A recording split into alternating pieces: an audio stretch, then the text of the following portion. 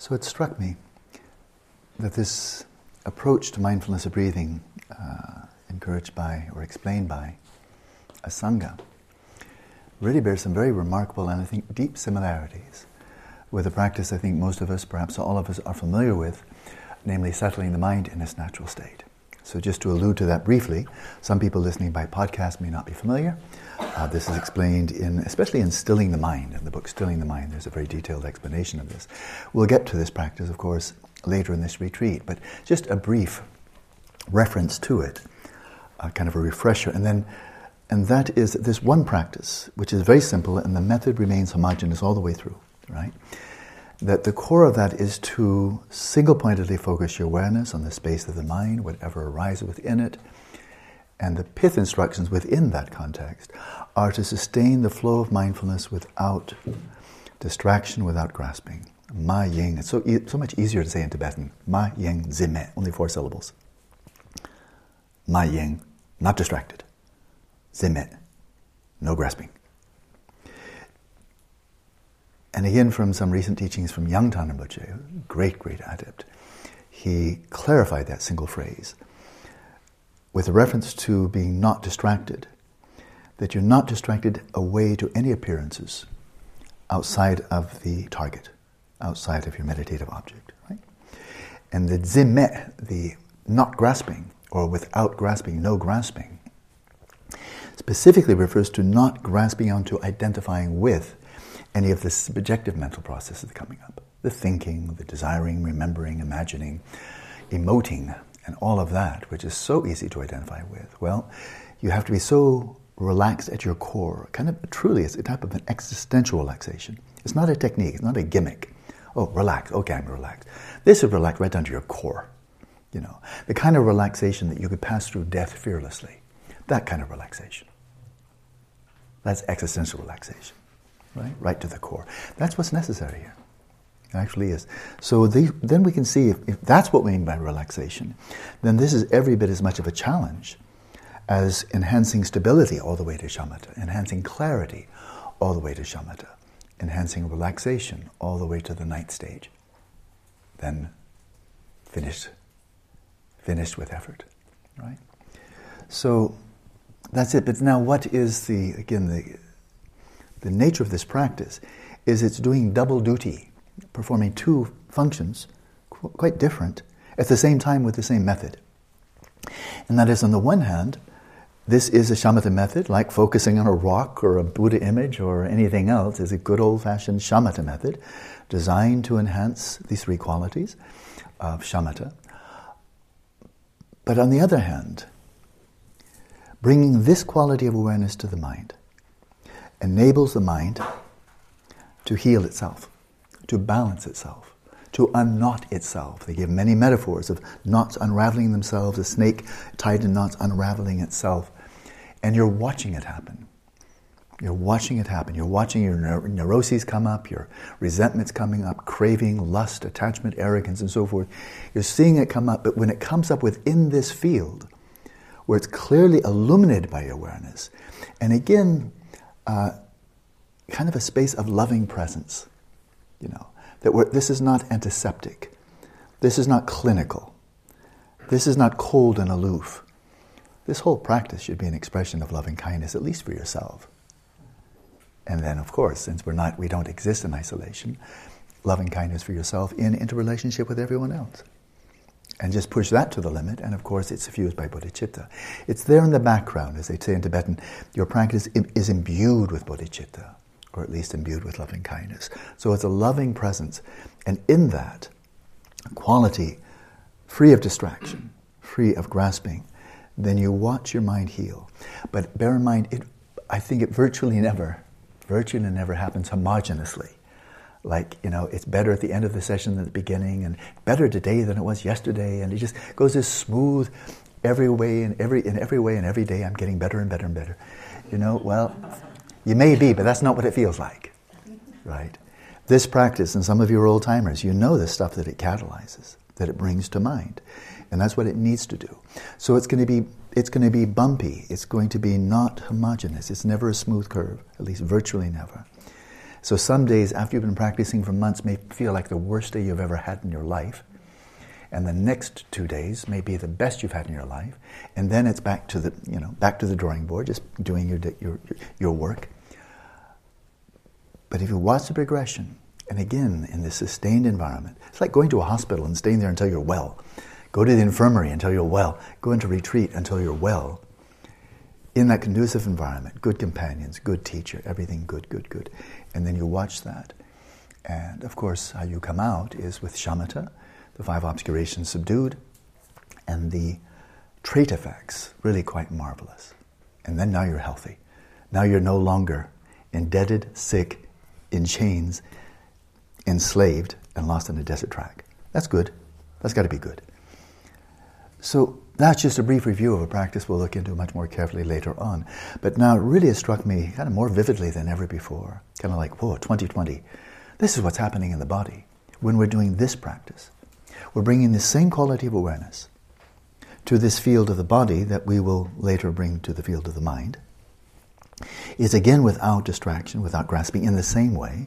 In each of these practices, you are cultivating this simultaneity of stillness and motion, the awareness of stillness, of your own awareness, and here, the motion of these fluctuations of prana within your body from breath to breath. Same quality of awareness, different field, right?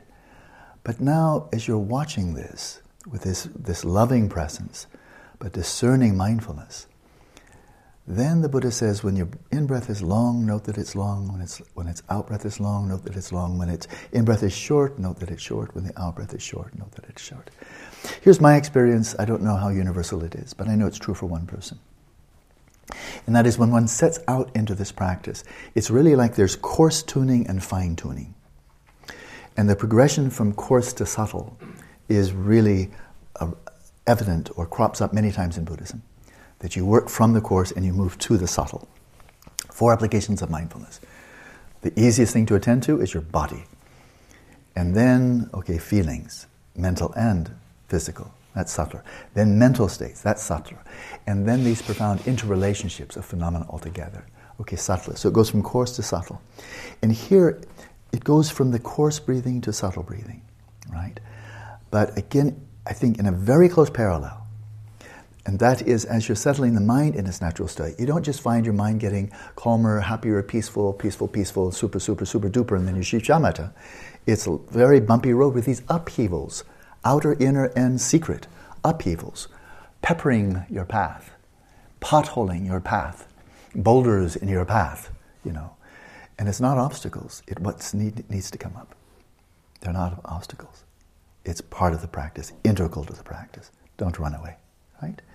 But similarly, as you're attending these fluctuations of the breath, the movements of the body, corresponding to its kind of a primal rhythm here of the respiration, on some occasions you may find the breath is really long, and it goes on long and long, like as if you've been panting, as if you've been running or something.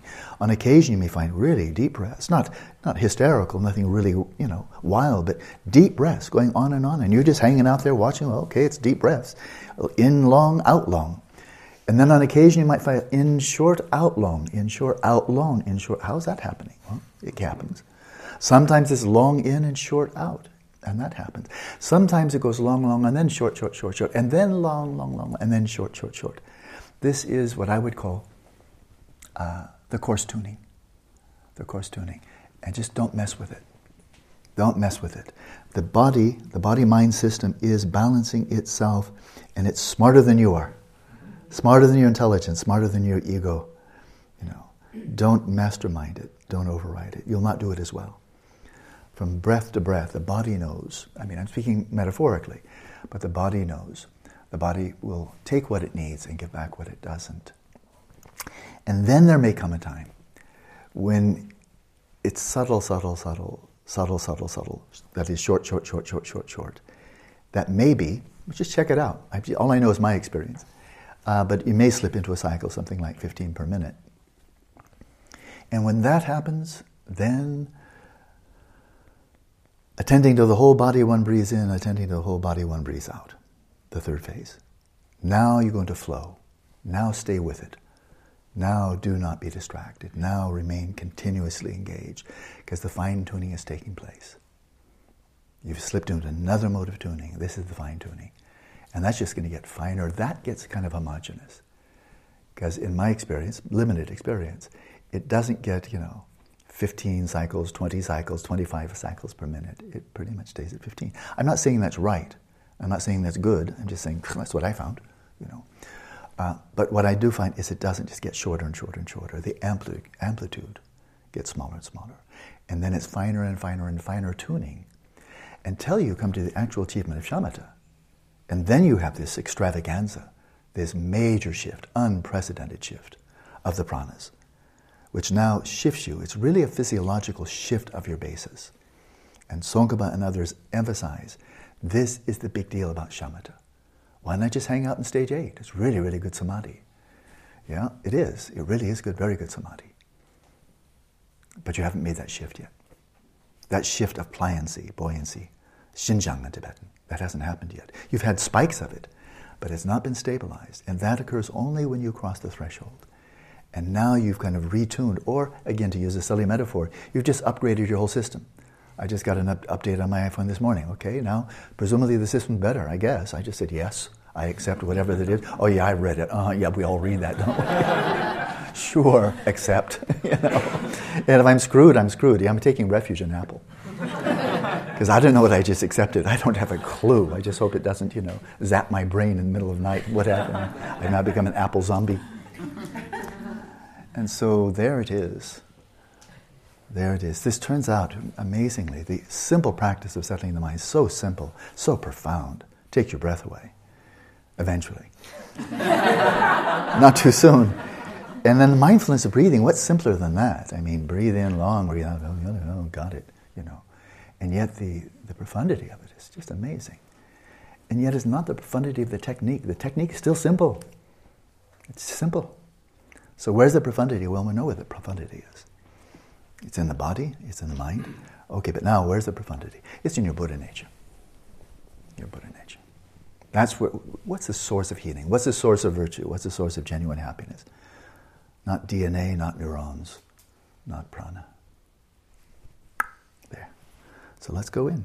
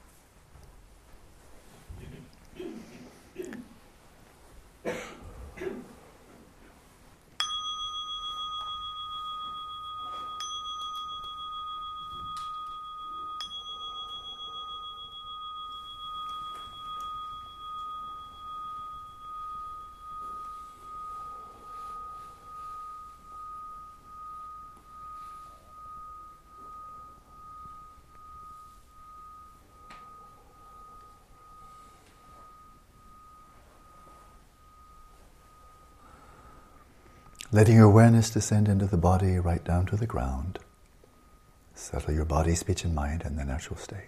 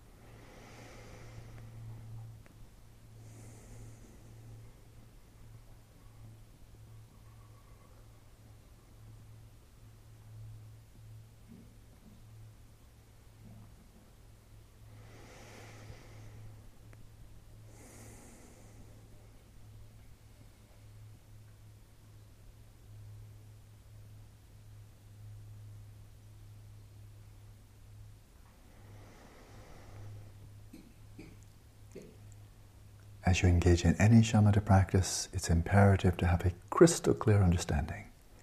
What is the object of mindfulness? If your conceptual understanding is vague, your practice will be sloppy.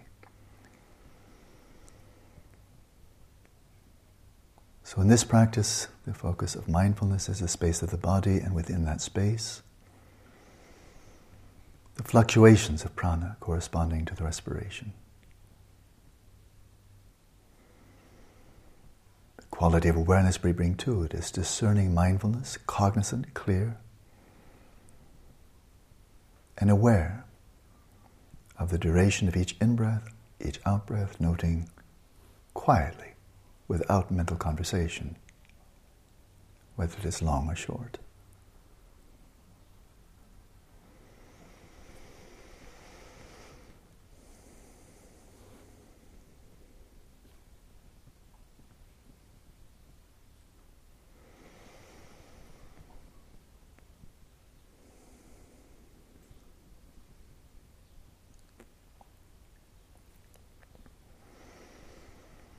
You know that when you practice settling the mind in its natural state and come to its culmination, you actually achieve shamatha by that means. Your five senses are totally withdrawn into the mind, and within the space of the mind, all the appearances subside. And you're attending to an empty space before you invert your awareness in upon itself. And similarly here, we are attending to the space of the body. And we follow this to the end, to the fourth jhana. The senses, of course, are withdrawn entirely.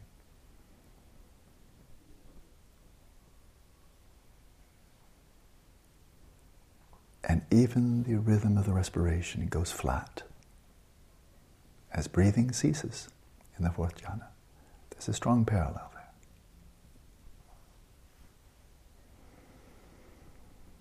We are watching the system of the body calm more and more deeply, till all perturbations, all fluctuations of the respiration disappear.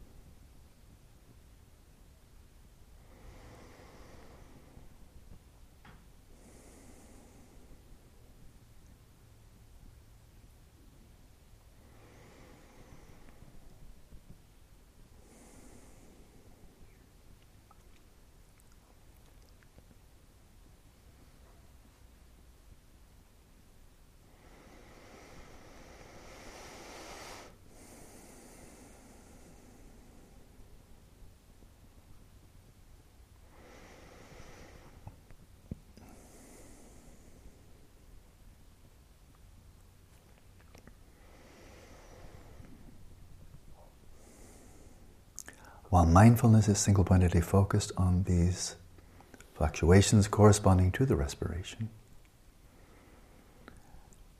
we of course must be aware, peripherally, of the arising of thoughts, memories, desires, and so on. But only insofar as we note them and release them.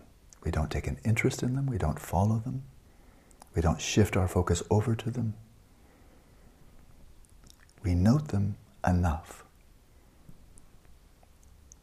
that we're not carried away by them. We don't identify with them.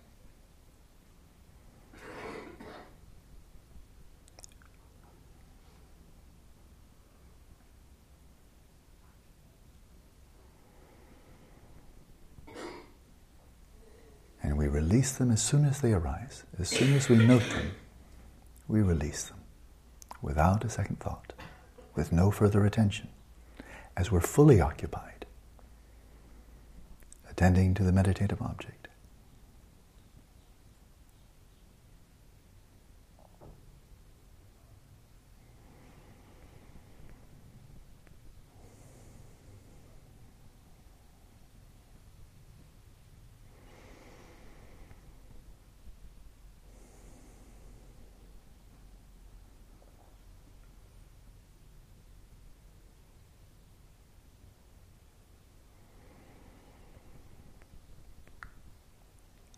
But finally there's a point from Buddhist epistemology, and that is when wherever we are aware of anything, a physical object, a thought, anything else, in that very moment that we are aware of something else, we are also aware of being aware.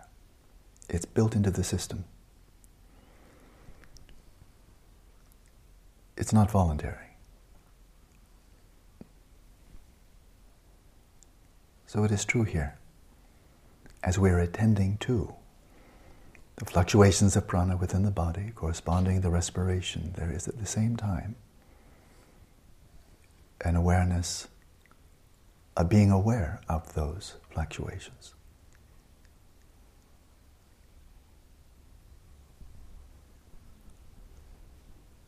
So rest in that stillness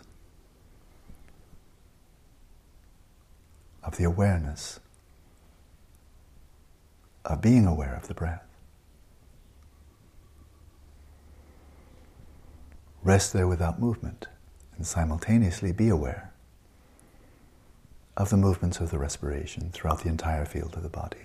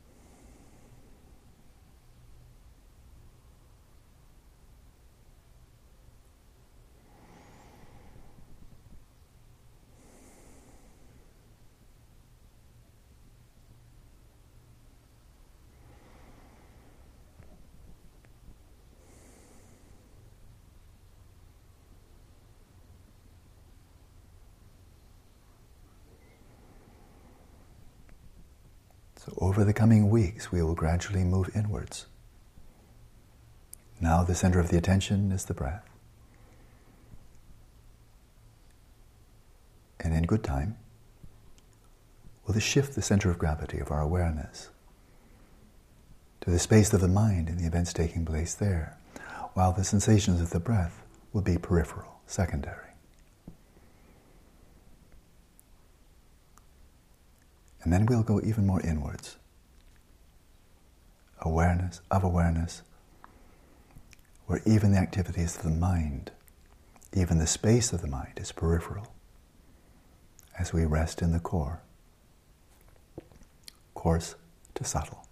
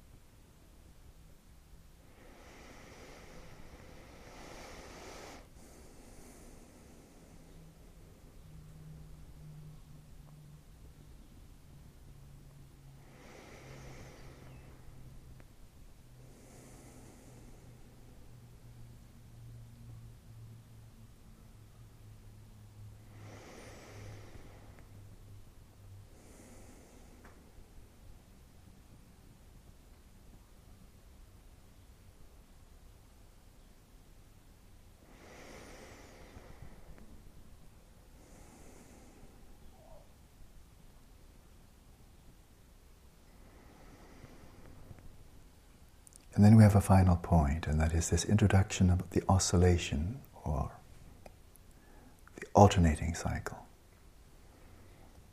taught by Padmasambhava.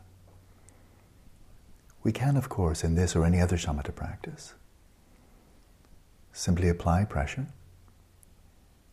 fasten the attention upon the meditative object, and keep it there homogeneously for as long as possible.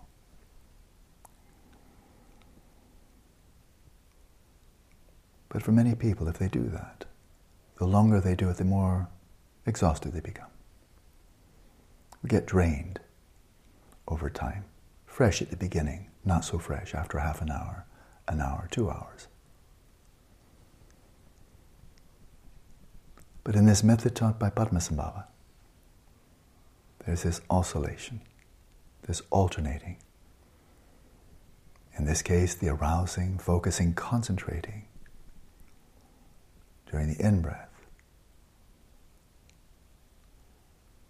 and then relaxing deeply with every out-breath.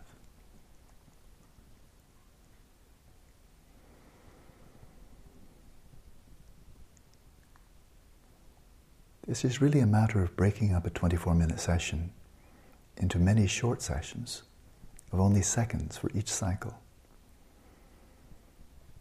And the time of exertion is very brief, maybe 2 seconds, maybe 4 or 5. But then you take a break, you relax, you release. You're on vacation. And then another short session, focusing, but only a matter of seconds, and then relaxing. Many short sessions, but each one with a break. And during the break, just gently sustaining the flow of mindfulness of the meditative object.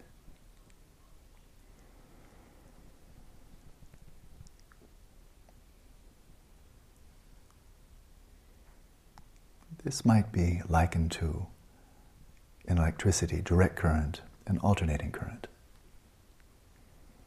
It turns out that alternating current is much more effective. Experiment for yourself the direct current of simply focusing for the whole session, or the alternating current, focusing and release. But throughout the cycle, sustaining the flow of non-conceptual cognizance of the duration of each in and out breath. Let's continue practicing now in silence.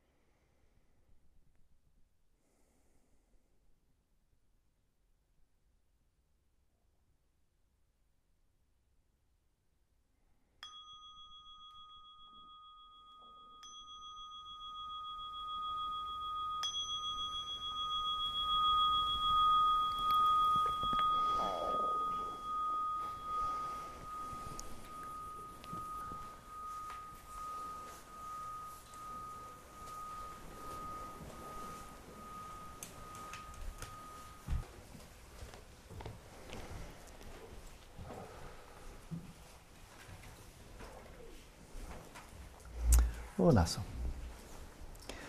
So, in the spirit of full disclosure, the comments I made prior to the session, drawing out or suggesting there are some rather profound parallels between these two practices, Asanga's approach to mindfulness of breathing and then the practice of settling the mind into its natural state, at that point. And then the whole issue of long and short and then short, short, short and coarse and subtle refinement, that point. And then also this from outer, inner to innermost or secret. As we shift from mindfulness of breathing, over time we come to settling the mind and awareness of awareness. I haven't read any of that anywhere. So if you say, where's your source? There's no sutra, tantra, or commentary I can point to. That's it. So this is just coming from my own experience, which is just that. That's all that is. It's not some deep truth. It's not profound. It's not big deal. It's just what I've experienced. And so it might be useful, though, in the sense of, okay, I know this is true for me, what I said. I wasn't making that up. I know it's true for me. But maybe, not maybe, but actually it's quite true. I'm just weird, And so what's true for me just isn't true for anybody else. That's just my peculiarity. Everybody has a unique body, unique mind. Maybe it's just my trip. It's really possible. Or maybe there's one other oddball like me here, and you might find, that really resonates with my experience.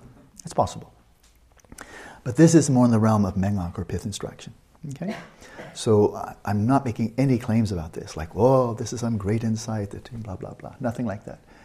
But I think it's okay to say, this is what I found, and then you can take it just as interesting hypothesis, with no authority behind it at all. I mean, I'm nobody special at all. I have no authority.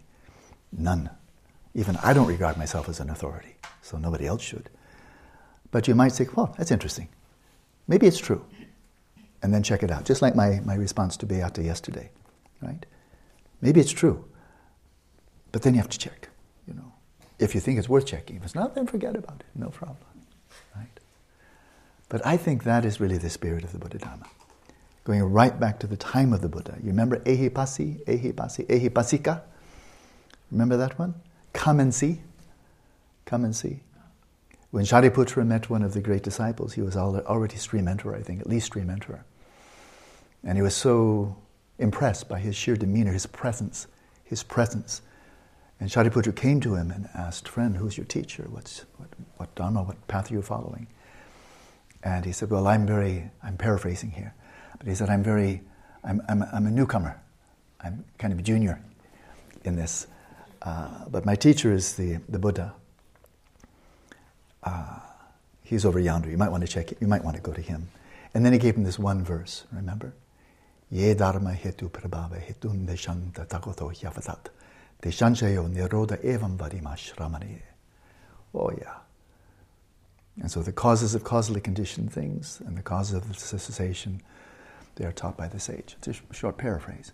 But he just basically taught him the core teachings of the sage, the Tathagata, has taught the causes of causally conditioned things, and he has taught their cessation true. Thus are the teachings of the great sage. And he just took, that was Mengok, that was pith instruction. And Shariputra became stream enterer. But the point was, come and see, right? Don't come and convert, come and memorize, come and believe. Please have faith, come and see.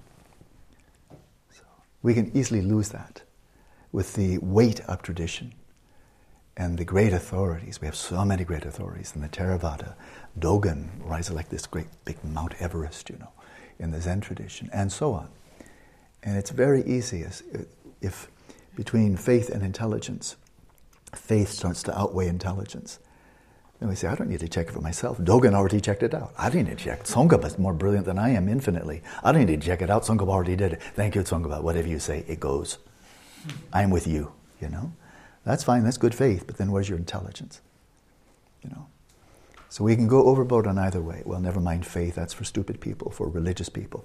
I'm just relying on my intelligence. Good luck with that. That balance between the two.